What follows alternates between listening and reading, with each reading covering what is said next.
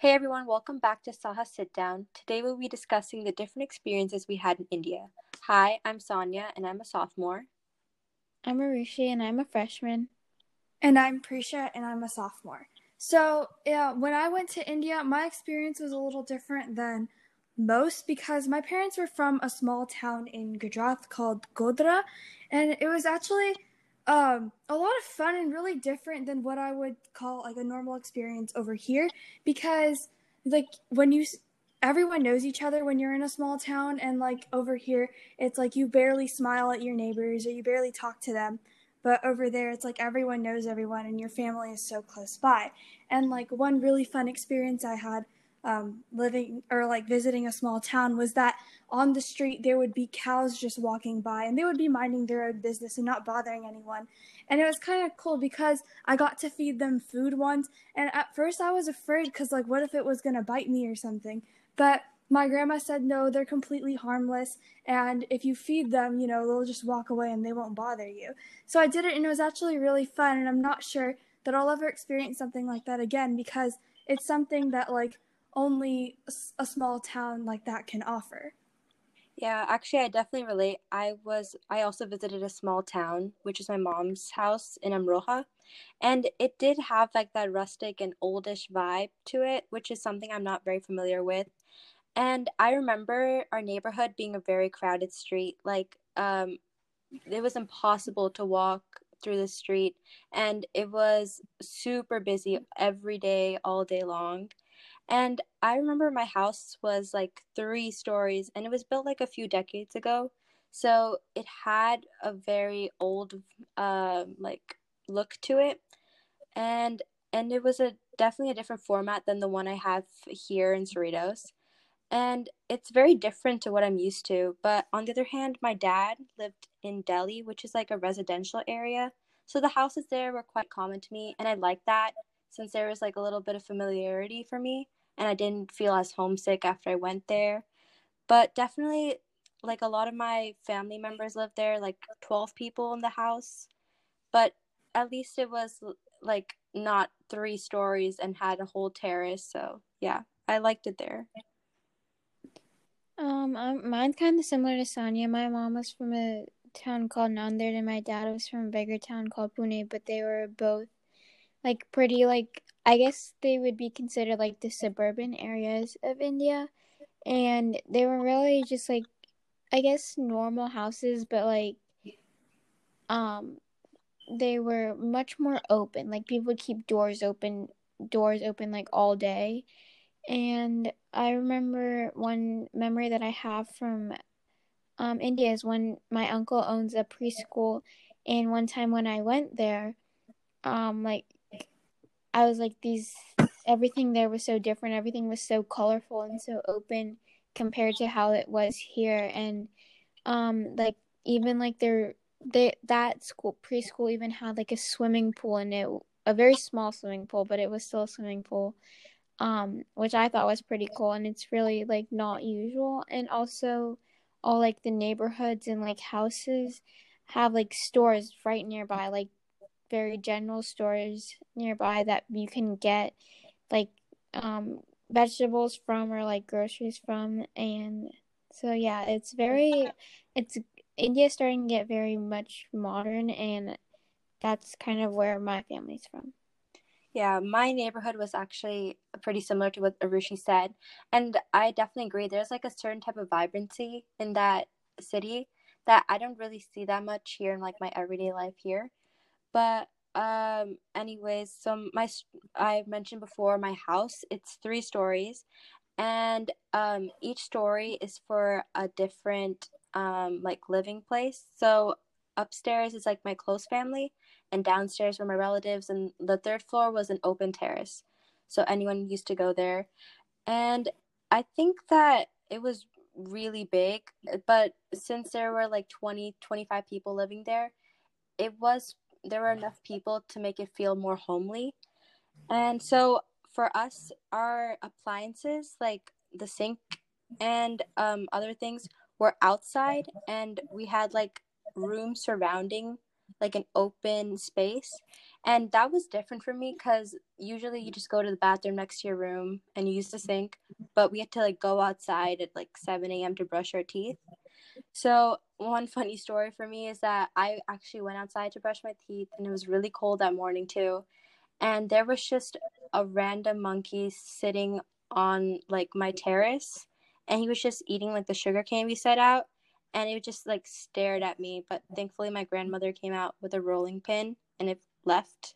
So yeah, that's certainly a different experience for me. Yeah, that's actually a really funny story. I mean, I think like another difference between like my experience in India and over here was the traffic. And I know that like over here, no one really honks their horn or like everyone goes in their own lane. They follow the traffic lights, they follow the rules set out. But in India, it's like there's cars going everywhere and like no one really follows the traffic lights and there's honking and there's just kind of chaotic, or at least where I was at the time. And I remember that one time we were trying to like cross the street so that we could get into a car, but it was like really hard because there's cars going everywhere. And I was young at the time, but I remember my mom like grabbed my hand and we ran across the street so that we could get into the car that we were supposed to be in. I agree. Like Indian streets are always like really busy, especially like here they may be busy, but in India they're busy day and night. And the nightlife in India is something that I noticed. Like people are always out pretty late into the night, and even if they aren't out late, they are up like really late, which isn't normal for here. Like they'll be having dinner at like 10 p.m. and then staying up until like 2. And when the last time I went to India, I was at a wedding and I found out that they've started implementing curfews that you can't like play music really loud past a certain time to stop people from that from having that nightlife that they usually would. Yeah, definitely. I agree. Parties would go up to ridiculous hours in the night. And at first, I wasn't used to that. And I was really young, as I mentioned before. At that time, I was in second grade or third grade when I visited. And we actually had a Diwali celebration at our house. And we invited a lot of people. And like the celebration itself started at 10 p.m. And we started lighting firecrackers and playing with different like toys about Diwali at like 12 a.m., 1 a.m. And I was definitely tired, but I think that after I spent like a month or two there, I kind of got used to staying up late and it became kind of like a normal part of my life.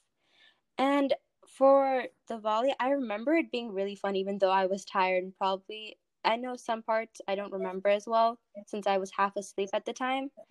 But even though it was during the night, something I wasn't really um, used to, my family, and I remember my family and friends, we did have a lot of fun at that time. And I think that festivals were a big, really big memory for me.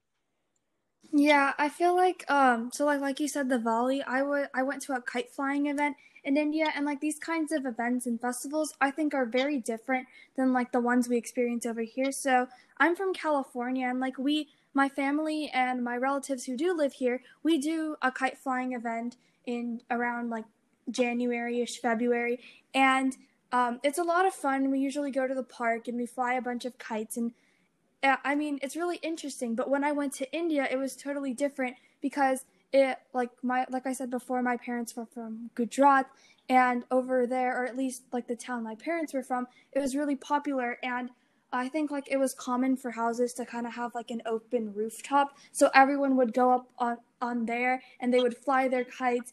And it was just a lot of fun because not only would you get to fly your kite, but it was like a little competition of who could keep their kite flying the longest. And I got to bond with a lot of my family that I don't exactly see all the time. And like there was my cousins, my aunts, my uncles, my second cousins, my grandparents, their siblings, and it was just a big event and I remember having a lot of fun. Yeah, I agree. Like when it comes to like celebrations like these, I feel like spending it with like a big group of people is always a lot of fun, especially in India. And one thing that I remember like a celebration is that's very common for a lot of like ladies. They form these clubs with people in their community, and they have these things called kiddie parties, which are like basically dinners, like just like formal dinners, except with themes. And the one that I went to was like, I think it was vampire themed, and they go all out. They plan their outfits, they plan the foods, the drinks, and it's just like a common part of like their celebrations as a community. And it's really fun to see that, and it was definitely very fun to experience, and I would want to do it again.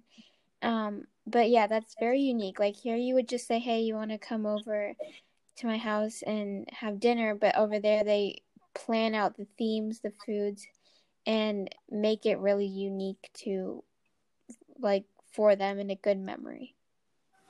Yeah, I think like even though we don't visit India very often, I think that the different experiences that we all have really help us connect to our culture, our heritage, and our family. So I think that's where we're going to stop here today for this podcast. And feel free to share this episode with anyone that you think would enjoy listening to this. And thank you for listening to this episode of Saha Sit Down. We'll see you in the next one.